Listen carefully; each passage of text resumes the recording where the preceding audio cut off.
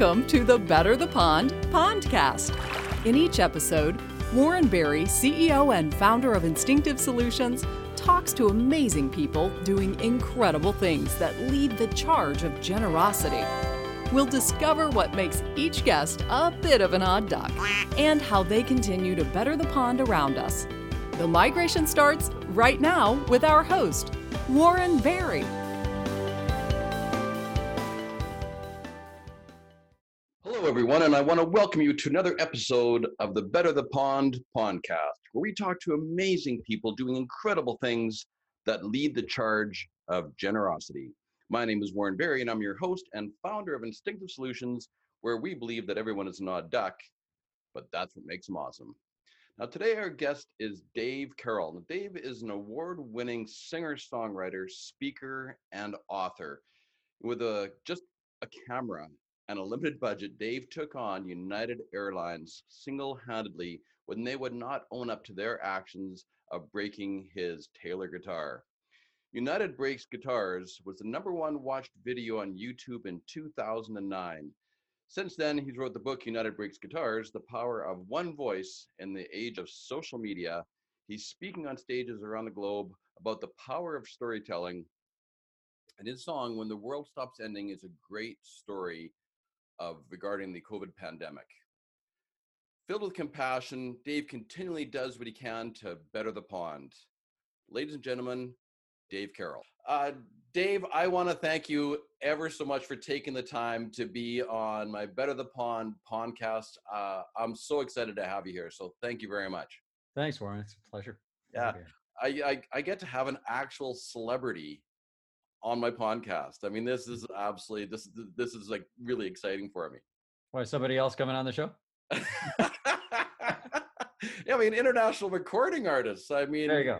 The guy who created United Breaks Guitars. I mean, it was an absolutely incredible video that just went viral and launched a whole new way for customer service for people. So I'm honored, my friend. Thank you. It's a pleasure. So Dave, what got you from being a gosling, we're using the metaphor, to leaving the nest, to got you where you are today? What's your backstory, Dave? So I was an aspiring singer-songwriter. I picked up a guitar when I was in college, and it was a $125 guitar. I taught myself how to play before the internet, and which is tricky because I didn't know the record books for songs and all that stuff. I really started from nothing. And my brother and I entered a talent contest, and we tied for first place, and they paid us money. And so we said, I guess we're professionals now. And that felt like a better thing than staying in the academic stream. I finished school, but I decided that I was a better singer-songwriter than I was a political scientist. And so I jumped in with both feet, and we started playing the pub circuit. We came to the East Coast from Ottawa in 1994 and set up in Halifax, and we've carved out a career for ourselves since the early 90s, playing music professionally, and it's been now 30 years. And our band Sons of Maxwell, named after our dad Max, is still an existent thing. But my brother's a full-time firefighter now. We both have families, and about 11 years ago, Don got hired on the fire department. I was in line to maybe get hired in the fire department. And I had my guitar broken the year before by United Airlines. And I wanted them to take some responsibility, and they wouldn't do it. So I, in my free time, while I was waiting to maybe be hired and doing some solo work, I picked away at this song to sort of bring out my frustration of the broken guitar. It was called United Breaks Guitars. And I had some friends in the music business help me make the first of the 3 songs in the trilogy that I promised the airline. And it went crazy. So social media was just a brand new thing.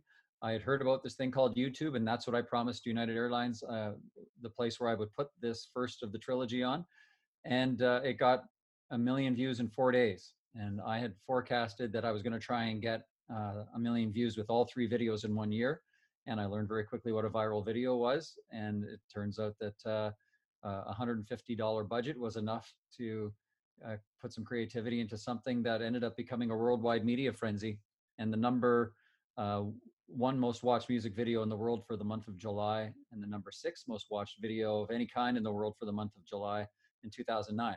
So that sent ripple effects around the world because BBC News and The Economist announced that the video had dropped United Airlines stock by $180 million. And all of a sudden, businesses everywhere were realizing, wait a second, social media isn't just about a cat flushing a toilet. It's about empowering consumers, and they have a voice now. So companies that would have had millions of dollars to own the message still had that kind of budget to do their advertising, but guys like me had $150 and could be louder than they were if the message resonated and it was done right and you got lucky. And that's where I was, and it turned into a speaking career. So for the last over 10 years, I've been traveling to over 34 countries and sharing the message of United Breaks Guitars, the story in the message and the insights. And the insights that I focus on now are storytelling as a craft and an art and a necessity if you're building a brand or care about your brand. And I also talk about compassion a whole lot now, about how businesses and personally we need to be compassionate, because that is how you build a brand today, by caring about other people. Absolutely.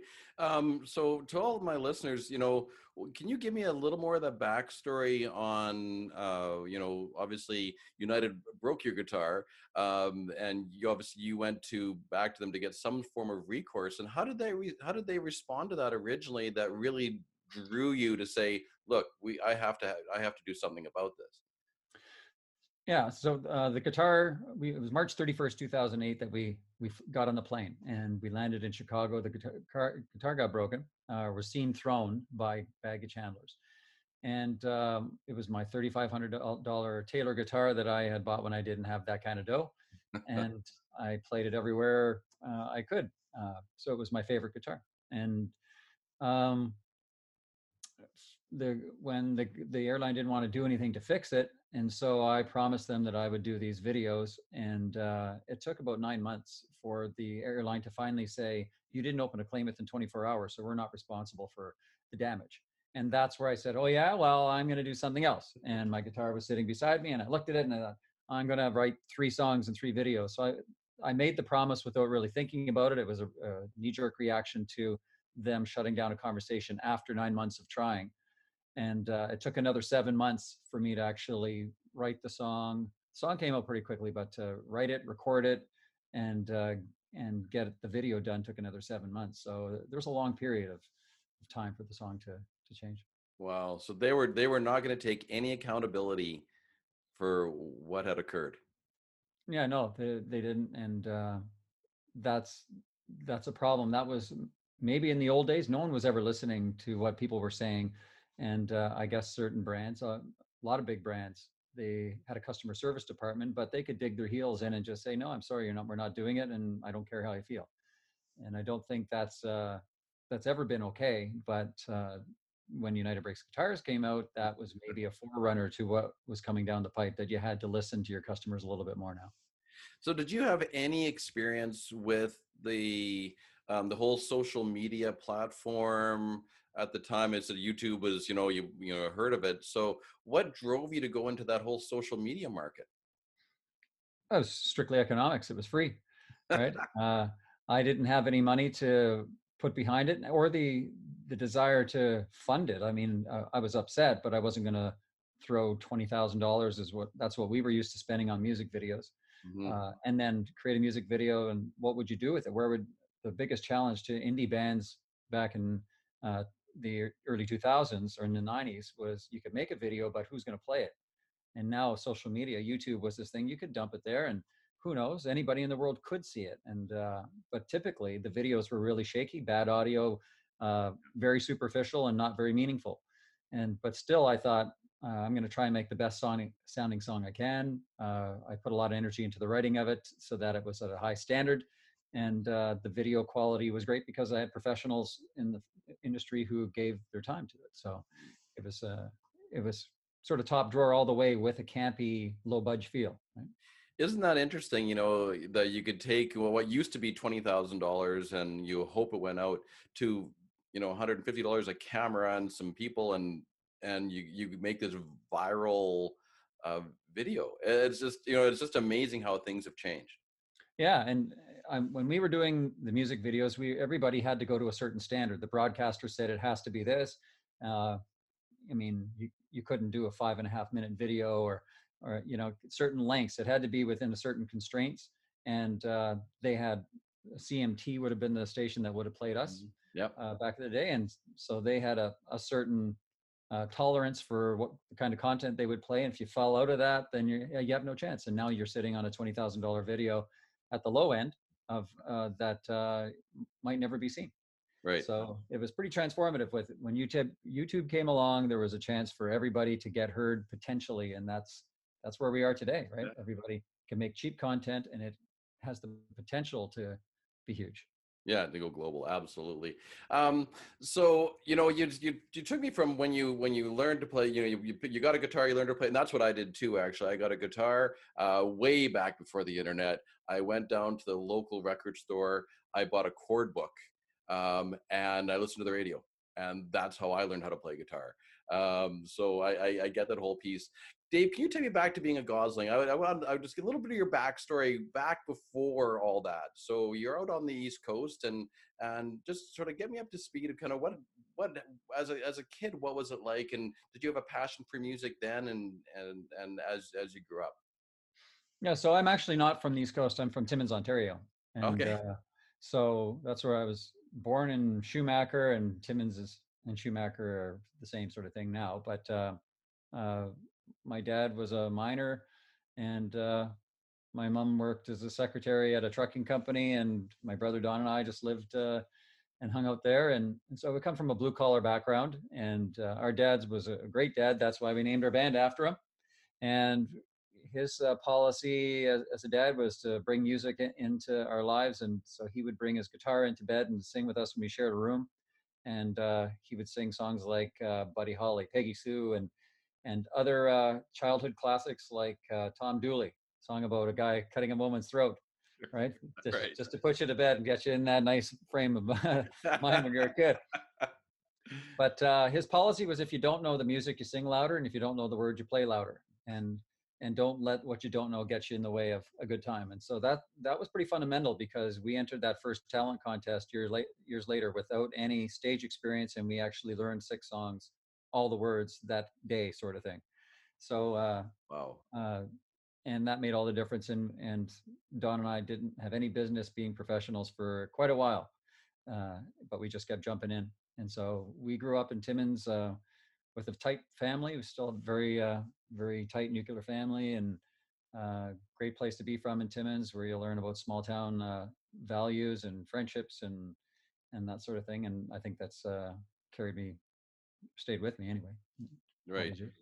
So do you still have that same kind of philosophy in your life as, you know, small town, keep it simple, be kind, be generous, be Yeah. compassionate? Yeah.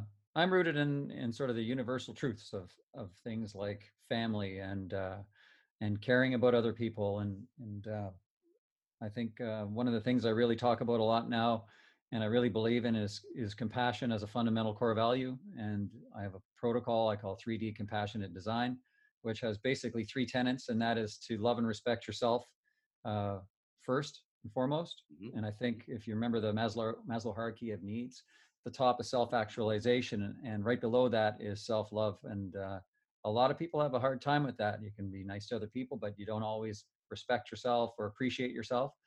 Right. And so I put that message in my music quite a bit. And so the first tenet is to love and respect yourself. The second is to look for the individual in everyone you meet. So don't judge people by their cover or their skin color or by their religion or their gender, that sort of thing. Look for the individual. And then when you do that, look for yourself in that individual, because if you look hard enough, you will always find yourself in the person you're with. And if you love and respect yourself first, you will find something to love and respect in them as a basis to build a relationship. And if you brought that into your personal life or to your office life, your business, I think you would be better off than not doing that. Well, that's fantastic. And, you know, and I tell the listeners out there, I mean, you know, I really pay attention to what Dave just said, because I think that's absolutely huge for moving forward. And especially in these times where we're, you know, where we have, I mean, COVID's very stressful and it's all going on. We have down in the States, we have Black Lives Matter going across the board. And I think that, yeah, by giving that message out of just, you know, loving yourself first, but then within that, then you have the opportunity to love those people around you as well. So Fantastic message, Dave. Thank you. Kudos. So, Dave, what have you done differently to stand out? What's made you you?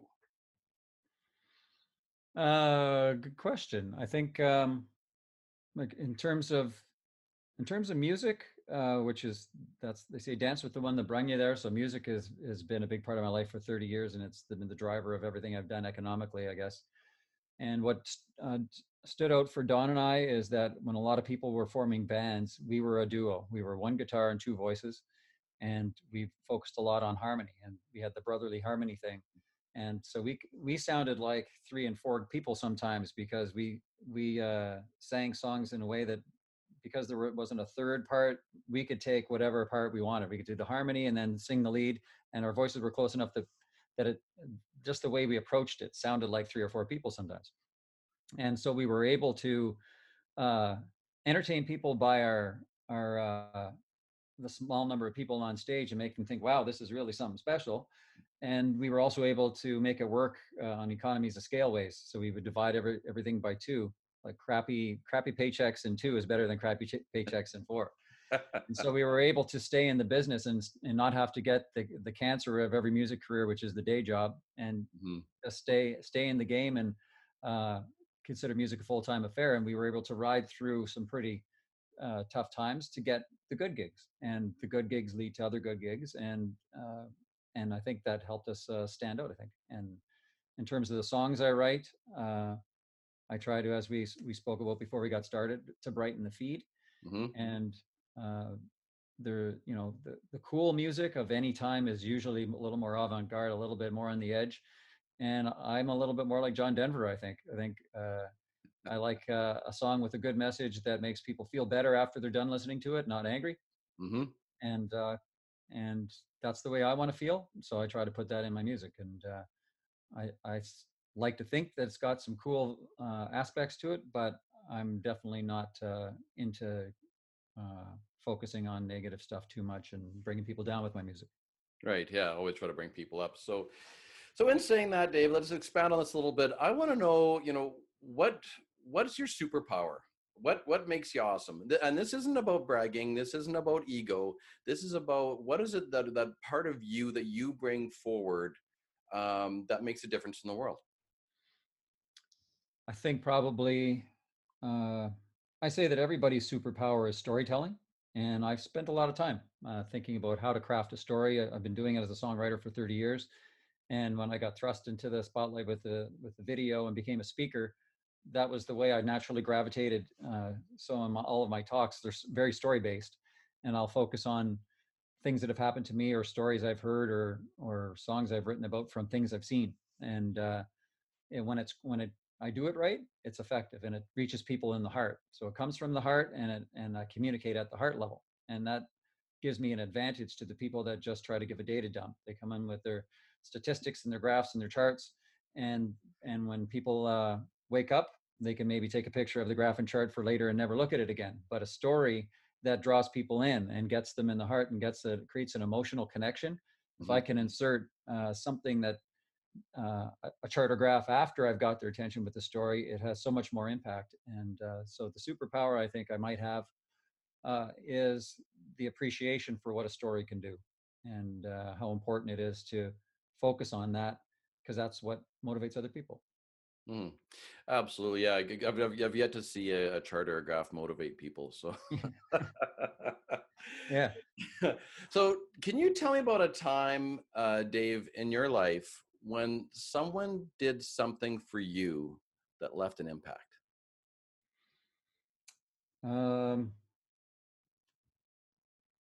Gee, I've asked people this question too.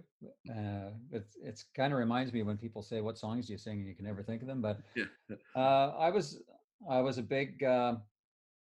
Here's a sports one. When I was in high school in grade 9, I developed a love of basketball in the summer of grade 8. So I went to a basketball camp, and it really changed my life, I think, because I found something that I might be good at, and if I could develop my skills. And I had a great coach in grade 9 who believed in me, and I was a pretty good shooter from the outside, and we were playing a game and a championship game, and I was depended upon to do some stuff on like score some points and stuff, and I'd missed my first few shots and I was getting really down on myself. And he called a timeout for me to tell me, and everyone's huddled around. He says, "You're going to make the next shot," and sure enough, I did. And I remember the feeling. It was like in slow motion. I can go back to what it felt like to shoot it and kind of know it was going to go in, but not be confident, and to see it go and make the swish sound. It just that was a pivotal moment.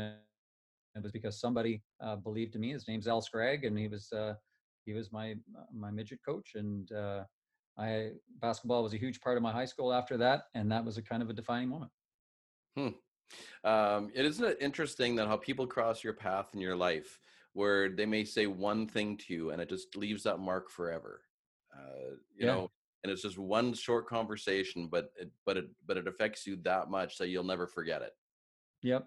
And as a musician with United Breaks Guitars introduced a lot of people to my music, and I have a song called "Now" that's written inspired by the book Eckhart Tolle's book called "The Power of Now." About living in the present moment, because that's all we have. And I tried to capture that in the song, and it came out pretty good. And so I got an email a few years back from a woman that said, "Dave, I'm in California and my mother's been in palliative care for a long time, and she loves your song, United Breaks Guitars." And she said, "I want to know what else that boy's written." So I contacted your mom, and I got a CD from your mom that has your song "Now" on it. And it's become my mom's favorite song. And she said, "Last night we were sitting together and my mother said, 'Put on Dave's music,' like we were old buddies." And she said, "We closed our eyes and listened to the song. And when the song was over, I opened my eyes, but my mother passed away." And she said, "Thank you for the music and for having it there at that most important point, or one of the most important points in her life." Right. And that never leaves you, right? Music, the music business can be a cold, cruel, and lonely world, but when you get a message like that, it makes all the time and the effort worth it when you know that you've written something that matters that much to someone at a truly important time that they want to put that on. Yeah, that's powerful. That is very, very powerful. And and I understand too that, I mean, I love music as well. I'm all about, the positive message. And it's amazing, on how you feel. And sometimes if you're feeling one way, you can put on positive music and it shifts you. It shifts that energy. And again, and just like that moment that you just said, that is a memorable moment in that person's life that, that you left a mark on as well. Yeah, for sure. So while we're on the topic of music, I just want to bring this up. I know I listened to "When the World Stops Ending," which I loved. That was fantastic, and I saw your video as well. What was the driver behind that? Can you give me just a bit of a backstory on that song? Yeah, typically I write the songs myself, but in this case, I reached out to my friend Jamie Robinson, who lives not too far from here down the road, but we wrote it over Zoom. And I said, "I've got a title. Let's try and write this song." And the title's "When the World Stops Ending." And it was going to be about the pandemic for sure. And when you're writing a song, or when I'm writing a song, I ask questions about what could lead me to a different line or a verse or a message. And so we were going back and forth of what questions you could ask around that. And we thought, why don't we make the song all about the questions? And so that's what the verses are about. The verses in the song ask the questions: what will life be like? Will we, when we get back on our feet, and then the chorus gives a sort of a prescribed option to love each other better than we ever have before. And that's my hope for the song, and that's the message anyway. And it came out really good. We wrote it over Zoom in a couple of sessions and recorded it separately. It was mixed separately. So no two people were in the same room in the recording and writing of this. And just 3 people when we recorded the video, when I was doing the live performance portion in an empty theater here to drive home the point that it's just not the same as it used to be. Yeah. I mean, it was very well done. It was moving. I was moved by that not only the song, but the video and how it was put together. So all the listeners, I would highly suggest going in and taking a look at that. Because and I should mention that we have a mutual friend, Gary Maxwell, and his stepson, Josh Parley, did all the video editing for that. And he did a fantastic job. He pulled some stock footage in. He used some of the footage I crowdsourced from friends around the world, and the footage that I got from that theater. And he did a great job. When we talk about storytelling, he told a great story with the video images. So should we Love Josh. should we give Josh a plug? Yes. Okay, so Defiant Astronaut. Yes. And Josh has done some work for me as well, which we're going to be releasing in 2 weeks. So I'll watch for that. He is nothing short of amazing, the work Yep. that he does. Yeah, and he's a pleasure to work with. And yeah, when you get personalities in a room, and especially artistic impressions, and you're not even in the same room, and somebody sends you an idea, Jamie and I had opinions on things. This should be held for another half a second. That type of minutia, and Yeah. he was great about it. He didn't complain, and he just gave us the bulk of the thing, and allowed us to tweak it with him at the end. So Yeah, my work experience with him was fantastic. You go back and forth, and you say, well, why don't we just tweak this or tweak that or do this? And he's like, no problem, and it's taken care of, right? Yeah. He is unbelievably talented. Yep. So everybody needs a Josh Parley. Everybody needs a Josh Parley, the Defiant Astronaut. We're gonna tag him in this one. Okay. So Dave, what are you doing presently right now to better the pond? And in conjunction with that, and more importantly to me, why are you doing it? So I'm trying to make use of the time that I have in the pandemic to sharpen the saw and come out stronger than I was before. And so I've been enjoying a lot of time with the family, and nurturing some of the time with the kids that I might have missed. And that's what we talk about in the song as well, right? I appreciate things that I think I've missed when I've been busier. But I mentioned that I believe in compassion a lot, and that compassionate design. So I'm working on that. I think it will end up being a book someday. But I've also written a children's book called Tom the Tomato Plant, and it started as a children's story, but I think it works just fine as a business parable. And the arc of the story is that there's a tomato plant that's smaller than all the other ones, and it doesn't get bought at the plant store until late in the season. But one family gives this plant a shot, and they give him everything he needs to succeed and to grow. And he appreciates that, and with gratitude, he grows these tomatoes. So it's a story about caring and compassion.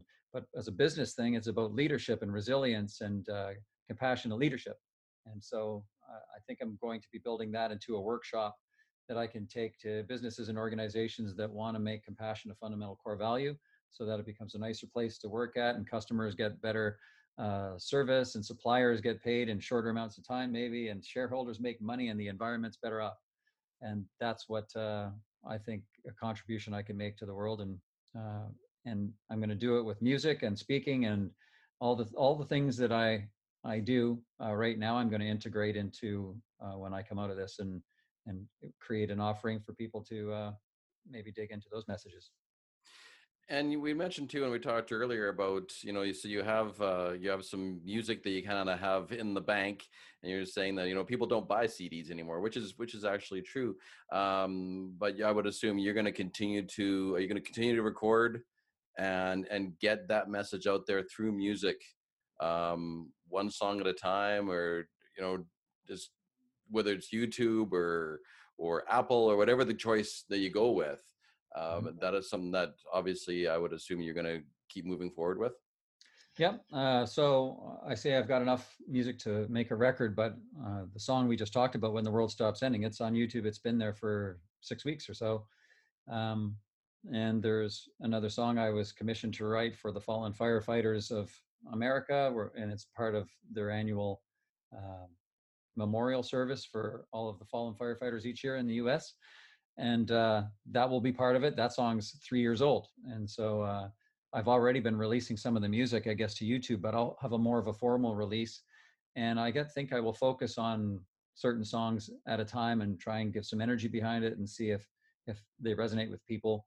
And but I'm not sure if I will do a full recording with a album cover shot and all the traditional way, because no one consumes it the same way anymore. But I think there's still power in coming out with a collection of songs, Right. just to make it more something to talk about. Right, absolutely. So a question that just popped in my head, Dave, is, you keep talking about compassion, and that's obviously a very strong core value. And I think it, I'm getting it. That's just who you are as a human being. You're a compassionate person. Um, where does that stem from? Trial and error, because so I appreciate the comment that I'm a compassionate person, and I try to be, but I have my bad days like everybody else, plenty of them. My goal is to have uh, fewer and fewer bad days. So you got a good day, uh, 10 bad days and another good day. Well, hopefully eventually you have so many good days in a row that the bad days are almost non-existent. And uh, that's what I want to aspire to be, because that's when I'm happiest. That's when I feel better. I don't need a vacation to get away from the life that I hate for the other 51 weeks, right? I want to be happy wherever I am. And I find that I'm happiest when I care about other people. And I feel like the purpose of every life and the purpose of every business person should be of service to other people, Hmm. not just because that's what's selling these days, but because that's what sells. That's what people will pay you for and be loyal to you for, and you develop relationships and friendships. And I want to have all that. So I think compassion is the way forward, and it's not an easy thing to do. It's the easy thing is to go to social media and get fired up and take a position, a hard stand like everybody else. And sometimes the hardest thing is to stay in the middle. I like to stay in the middle of everything because I can hear both sides if I'm in the middle. Yeah. And then I bring other people to me in the middle. I really don't. I'm not at my best when I'm digging in and pushing back against something hard. And I'm a work in progress like everybody else. Yeah, I think we all are, right? But it's to have that mindset and to have that self awareness, right? When things start to go bad, is to keep try to reel yourself back in again, as there was a great tech chair for, I will put a shout out to Tech Canada. Linda Allen Hardesty was a tech chair that I did a speaking engagement for, and she said something to me that just stuck. And she says, do the right thing and then do the next right thing. Right. Right. So you should a pattern, right? Create a Yeah. pattern of right Right. things. So when you look at compassion, is to do the compassionate thing and then do the next compassionate thing, right? Uh, Yeah. and I think that in turn, is number one, is inspiring for hopefully others to do the same. But it also, I don't think there's resistance. There's never resistance to compassion. No, that's a funny thing, right? It's free and it's contagious, and so it's hard to dig in and push back against somebody who's not pushing. Right? So yeah. Exactly. So Dave, what does the future look like? What do you dream about? Can you paint me a picture of your golden pond? Probably in the next several years. My kids are 11 and 8, so I have a vision of them growing up, being confident and loving themselves, and jumping into things that they're passionate about, that they're happy to do, that are making a positive impact in the world. So I've got my work cut out for me to try and help them along that road. And so to do that, I need to be present. So I'm not looking to go on the road and be a road warrior anymore. But I do enjoy getting out there and sharing messages that I think make the world a better place. So speaking and singing and performing, writing, creating workshops, and scaling them. So understanding now more than ever that there's only one of me, I can't do all of it. So if I can create a program that has those core values and can be taught in a way that makes the world a better place, and other people can do it and create jobs for other people and have a bigger impact, then that's what I want to do. So I'm thinking ahead towards scaling the ideas I have into a business that can do it. Mm-hmm. Through this whole pandemic, and in my opinion, it's given a lot of people the opportunity to stop, reflect, and really start to reevaluate things. I mean, there's been a lot of the stress along with it. So, do you share that same thought? And what do you see, if that's the case? What do you see coming out the other side of this? Initially, when we got into the lockdown, I think people were shocked and they were a little bit afraid, but also they were noticing. And wait a second, I didn't drive 2 hours on the highway today, commute to and from a job, and with that extra time, I didn't come home stressed out, and I actually enjoyed some time with my kids, or I read a book for the first time in a year. That type of stuff. And so Mm-hmm. people started to wake up and realize there were uh, those benefits to being having more time for yourself, maybe. And I think as we're moving along, there's a danger that that will be lost as we go back into something that's normal again. And uh, beyond that, I think there's a real danger in the states right now with the divisions that they have there. I think the potential for civil war, and whatever kind of civil war that would look like, is high. And so I'm worried about what that would mean if we're each other's biggest trading partners and they're our closest ally and closest country. I would be worried about that spilling over. So I'm more jazzed than ever to come up with a message that says we have more in common with each other than we don't. Everyone just cool your jets, right? And appreciate our commonalities more than our differences. So I think we're heading for uncertain times, I think, and you can control some, and you can't control a lot. But I want to make a difference on the things that I can control and influence people to take a more positive look. That's Yeah, and I think that the message that you have, Dave, is more important now than ever, as we're seeing the world change so drastically. And I dream of I dream of a world with more love and compassion. And I'm not trying to sound airy, but if you have that, you take so much of that tension away, and the world can be a better place. There doesn't need to be all this, the fighting and the rivalries, and if we just stop for a second and it can come from that place of compassion. Yep. And one thing I noticed just reading history and meeting people that have fought serious wars, uh, the ones who have seen the worst of it always say it wasn't worth it, and the they come back changed for the worse, and they say, like, lest we forget, let's not do that again.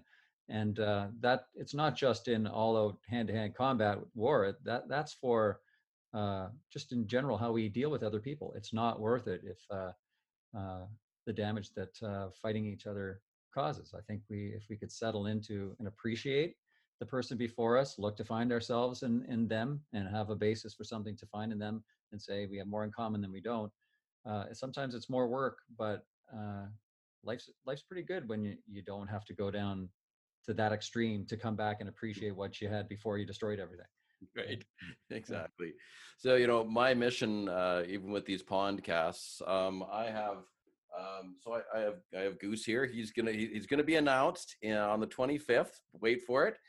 He's actually got a name, but my mission, I have the map behind me. Is if by the time that I die, I want that map to be completely scratched off.